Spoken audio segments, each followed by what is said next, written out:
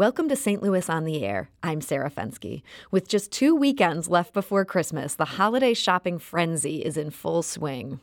And like most Americans, gift buyers in the St. Louis region have countless options to choose from. That's both locally and online. But more and more people want to put their dollars towards consumer goods that support a good cause. The fair trade movement is all about that, and it's finding increased interest from local shoppers. Here today to talk to us about it is Julio Zagara Balan. He's the owner of ZB Market, which has locations on South Grand and now in Maplewood, and it sells handcrafted, fair trade, and sustainably priced gifts. It also sells fairly traded coffee and chocolate, tea, and other treats. It's a whole lot of good stuff. So, Julio, welcome to the show. Thank you, Sarah. Thanks for having me. And Allison Miller is the executive director of Partners for Just Trade. They're a nonprofit, faith-based organization that connects fair trade craftspeople in other countries with retail outlets and even consumers here in the U.S. Allison, welcome to the show. Thank you. Julio, there's growing awareness about this idea of fair trade, but there can also be some confusion. I've heard some people confuse it with free trade, and I know it's much different than that. So tell us, what do we mean by fair trade? Fair trade in its simplest form is simply a model, a business model where we ensure that the producers of the goods we carry, the farmers who bring to the U.S. coffee and chocolate, are paid or compensated fairly for the work they do. You're absolutely right. It's not free trade. That is more like a global, two countries agreeing on terms of trade. And it's also not charity, and that's a very important distinction. Fair trade is simply a way of doing business where you put the priorities of the producers, the artisans, the farmers first, caring for long-term relationships and ensuring that the planet is also looked at and that we are stewards of the environment. So this is kind of the opposite of the infamous sweatshops where people are working under terrible conditions. Absolutely correct. And I think when you said earlier there is a growing movement, people are more aware of where their dollars are going. They're making better choices, more educated choices. And when somebody begins to ask, well, who made the shoes that I'm wearing? Who made the jeans that I buy? You realize, and there's this unfortunate supply chain model out there in the world where the producers, the people behind machines, are not necessarily treated fairly. It's like me asking you, Sarah, come work with me for 10 hours and I'll give you $2 an hour. It's like, gee, thanks. Will you take the job? Yeah. You will probably say, absolutely not. There is a legal system, while maybe not perfect in the United States, that at least ensures that people have a minimum wage. Mm-hmm. Whereas in other parts of the world, that doesn't exist. There's no legal framework to protect people. In this desperation, and people and women in particular who just need to have an income, sometimes have to take jobs where they are exploited. Allison, I know you're coming from the faith-based nonprofit side of this. What are the roots of this being something that people of faith care about? So it started with people that were traveling to Peru on mission trips to visit with partners that were there. And they met with the artisans and when they were there visiting, and they saw their products and decided to bring them back and sell them out of their cars and out of their churches locally until it grew to be a nonprofit that it is now. Okay. And Julio, just coincidentally, you are also from Peru. This is interesting that there's these connections with this one country. Partners for Just Trade, PJT, actually has been part of our business since its inception. You're absolutely correct. More than 10 years ago, I got connected with PJT.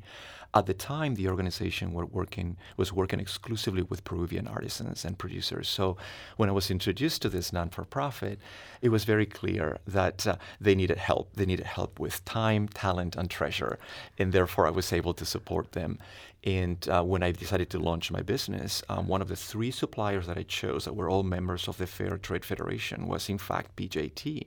So with the experience that I had seen and worked and seen the products that PJT brought to the U.S., I was better educated and able to curate a collection initially that ended up being super successful, and that's what led to ZB Market growing. Okay. And I want to talk a bit more about that shop in a minute, but first, the bigger idea of fair trade. Our producer, Evie Hemphill, talked to Patrice Estes, who's the director of Plowsharing Crafts. They celebrate their 35th year in St. Louis next year, so they're kind of the OGs of fair trade. Right. Patrice explained some reasons why this kind of trade is so important. Fair trade artisans, 70% are going to be women. And those are the people that are unemployed or underemployed in many countries of the world. Also, many of the crafts can be done in the home.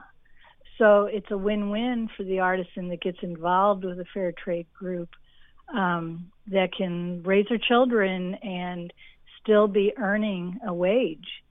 to better their lives.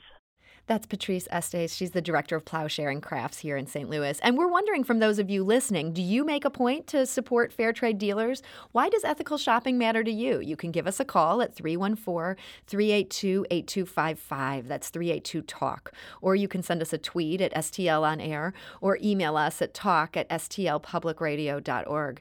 Allison, just tell us a little bit, how did you end up getting involved in this line of work? You obviously don't have the roots in a foreign country, and but here you are now running this organization.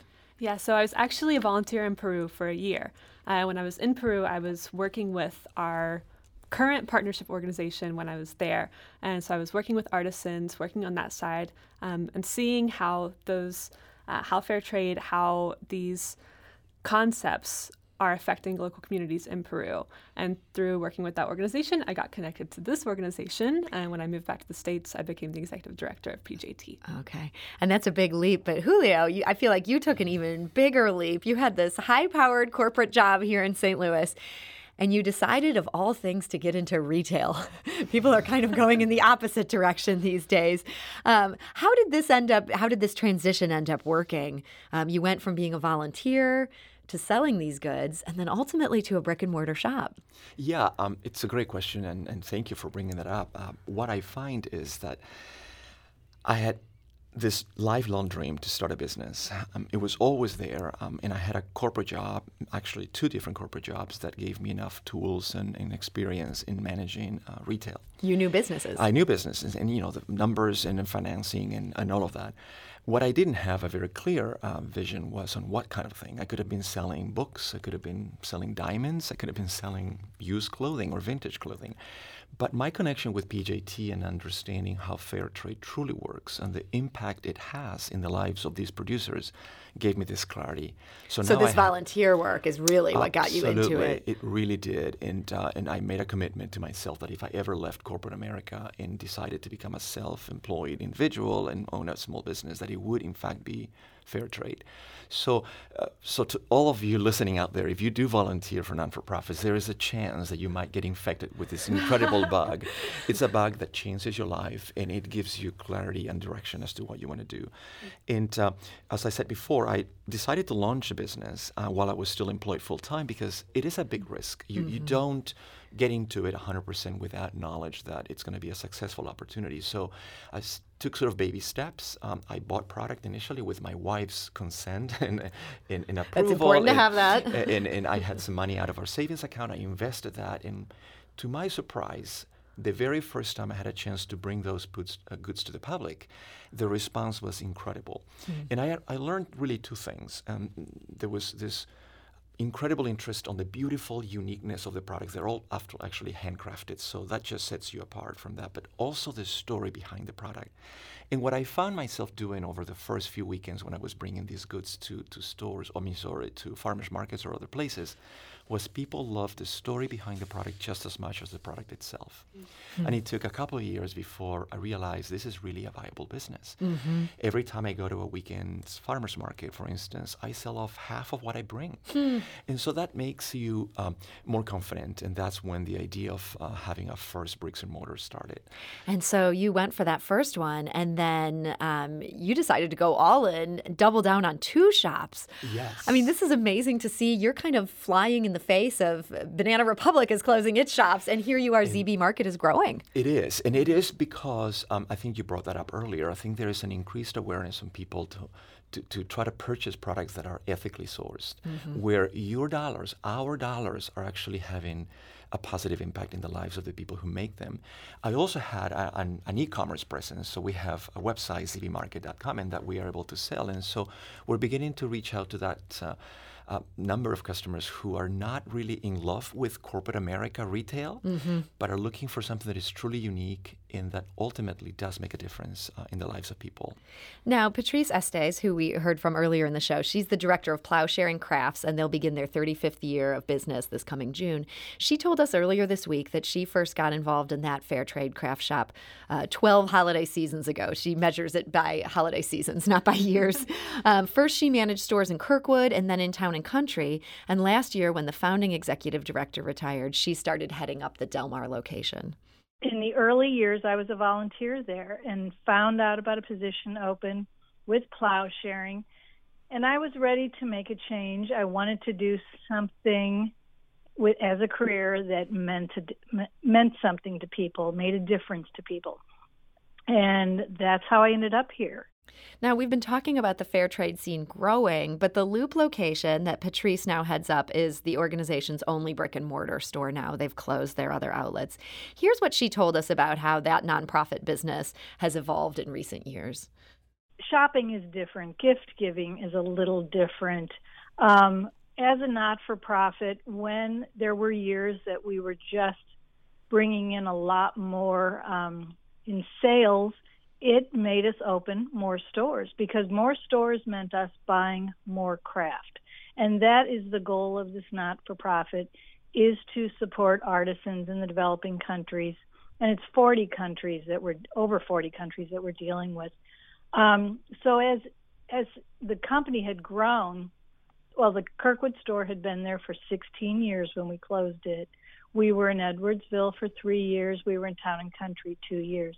So when the store sales were really, really strong, that's how we expanded with the funds that were available to us to buy more craft and be in more areas. We still have the brick and mortar in the Del Mar Loop, but our other half of the business is off-site sales at churches that host us throughout the season. Primarily, these sales happen from late September all the way till about 2 weeks before Christmas. That's Patrice Estes of Plowsharing Crafts, and it sounds like they're having to meet the consumer where they're at. They can't count on people necessarily coming to a brick and mortar. Julio, do you feel like you're facing the same challenges as traditional retailers, or are you really in a different space? I think we're not alone. I talk to other business owners, and we all face the same challenge. There's just less foot traffic in the markets. But one thing that is different for us, South Grand is a vibrant community, and so is Maplewood. So we have the benefit, if you will, of having a captive audience who want to spend a little bit of time in those areas. So that's one. There's people kind of browsing. Yeah, exactly. But we do have the challenge of less foot traffic. That's undoubtedly. In fact, this year I would say we've dropped a little bit in sales compared to last year. But the thing is, we do have zbmarket.com. And every dollar we've dropped in the bricks and mortar store has been more than made up in our online sales. Okay. And this is just one way that customers, you have to meet them where they are. And if they open their phone and they're going to go into a site looking for Fair Trade St. Louis, ZB Market will be probably one of the top results. And whenever any business embraces this new way of shopping and consuming, we have to be ready to meet them where they need to be. And I need to pour more energy and resources into our website so that we can hopefully keep offering the goods, not just here in St. Louis, but across the country. Allison, Partners for Just Trade, you guys are also selling directly to consumers. Is that through a website, or is that you're doing things like going to churches with these goods? Both. Yeah, we have our website where people can go and browse online, buy as they want. And we also do, as Patrice was saying, shows end of September through mid-December. Also in the spring, we're at Earth Day and different events. So we definitely meet the consumers locally face-to-face in that way. And I know you talked about your organization began by working with people in Peru, but that now you guys are working with people in Cambodia and with Haiti and Palestine. Without getting too much into the weeds, how do you end up cultivating sources in new countries? It seems like this could be really complicated to try to get these goods from other places to here. It definitely can be a complicated process, and it's through connections. We've had people throughout the history of the organization that have had connections in these countries that have been able to go and visit with the artisans face-to-face, work with them directly so that we can really build those partnerships and then bring those products to the consumers in America. I want to go to the phone lines. Lauren is calling from St. Louis. Hi, Lauren. You're on St. Louis on the Air. Hello. I just wanted to say that I am so incredibly happy to hear that there is more of a dialogue being opened up about just fair trade and the true cost of, the impact of things like fast fashion and how ethically made purchases have the effect on global communities, and how the conversation has opened up more in our community. I mean, I think that, it's really important for consumers to understand buying with intention is incredibly important, as well as also the value of voting with your dollar whenever it comes to just consuming in general. So thank you so much. I'm a longtime listener. Thank you, Laura, and we appreciate that call. Julio, how important is education in terms of getting consumers to realize these goods aren't just cute, that they also have a good cause? It is extremely important, and it's in fact the part that I love the best about my job. There's nothing that gives me more happiness when someone comes into the store just because they ran into a ZB Market gift shop. They begin looking at product, and then we have a conversation about how it was sourced and how it came to be available here in the U.S. And I think what the caller Lauren just said is so extremely important. There is an increased number of people that are more interested in how things are made, and there are movements across the globe trying to bring awareness of the injustice in the supply chain and how prosperity should be shared among all members of the supply chain. And so something we haven't brought up is the Fair Trade Federation is a huge organization. This is the Fair Trade Federation? Yeah, the Fair Trade Federation is a membership organization that supports both wholesalers, PJT is as a wholesaler as well, and retailers that are committed to embracing a business model where the producers, the farmers, are actually compensated fairly for their work. So the more questions people ask about who made what I wear and who made what I buy for as a gift, the more we're open to dialogue that ultimately leads to making choices that truly make a difference in the world. And Allison, I understand part of the work that your organization does is that education, and that you even work with preschoolers. Is that correct? Yes, we have a new program that's an educational curriculum for preschoolers and for young kids, where we focus on compassion and loving kindness, and we talk about other cultures and other countries, and go through about 45 minutes of activities with the kids to really open up their minds to these ideas. So you think that this is not too early to get them thinking about this stuff? I think it's necessary to start this early. Did they grasp it at that point? We've come back multiple times and we ask them questions about what they remember from the last lessons, and they're like, oh, and they bring up different ideas about Peru and different activities that we've done, and they definitely grasp the activities. And when we talk about our friends and our families that are across the world, we can see that they really are connecting to it, and that they have a lot of fun with the activities. So that's great. So you can catch them while they're young, help them understand this idea, and it may pay off for decades down the road. Absolutely. When our producer talked to Patrice of Plowshare and Crafts, one of the things that she talked about is the need for more shops to stock these products. And she felt that this was something that consumers could play a role in trying to tell shops that they should stock this kind of product. Is that something that just the average person can do, or are we sort of inserting ourselves in a way that maybe isn't even all that helpful? Julio, what do you think? I think that's already happening. It's a great question, but it's already happening. And some giant retailers are actually now considering, because they're seeing a shift in the customers. Customers are questioning the sourcing and how things get to be made. And so they're embracing this, and some of our Fair Trade Federation member suppliers are also embracing the concept and giving more jobs to more people in those foreign countries.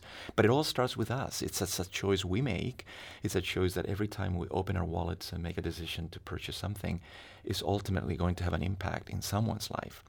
But, sustainability is important. We all want to lower our carbon footprint. We all want to eat better and healthier food. And so the more we arm ourselves with information and knowledge, the better decisions we make. And so people will want to look for something that's associated with this Fair Trade Federation, or that has been marked as being fair trade. Is that the key is absolutely there? correct. Yeah, there's some mark of trust. There's several organizations that certify or verify businesses and or wholesalers. And if you look for those signs, or at least question, to your point, a company you support and say, I'd like to see denim options that are produced with organic cotton, where the producers are actually treated fairly and compensated fairly.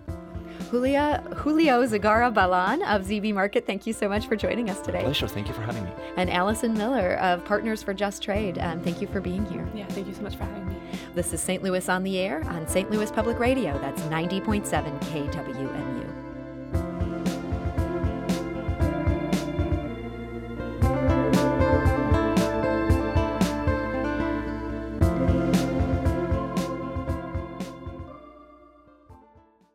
Support comes from the Missouri Forest Products Association, providing more than 41,000 jobs in the production of wood pallets, railroad ties, white oak barrels, hardwood floors, and more.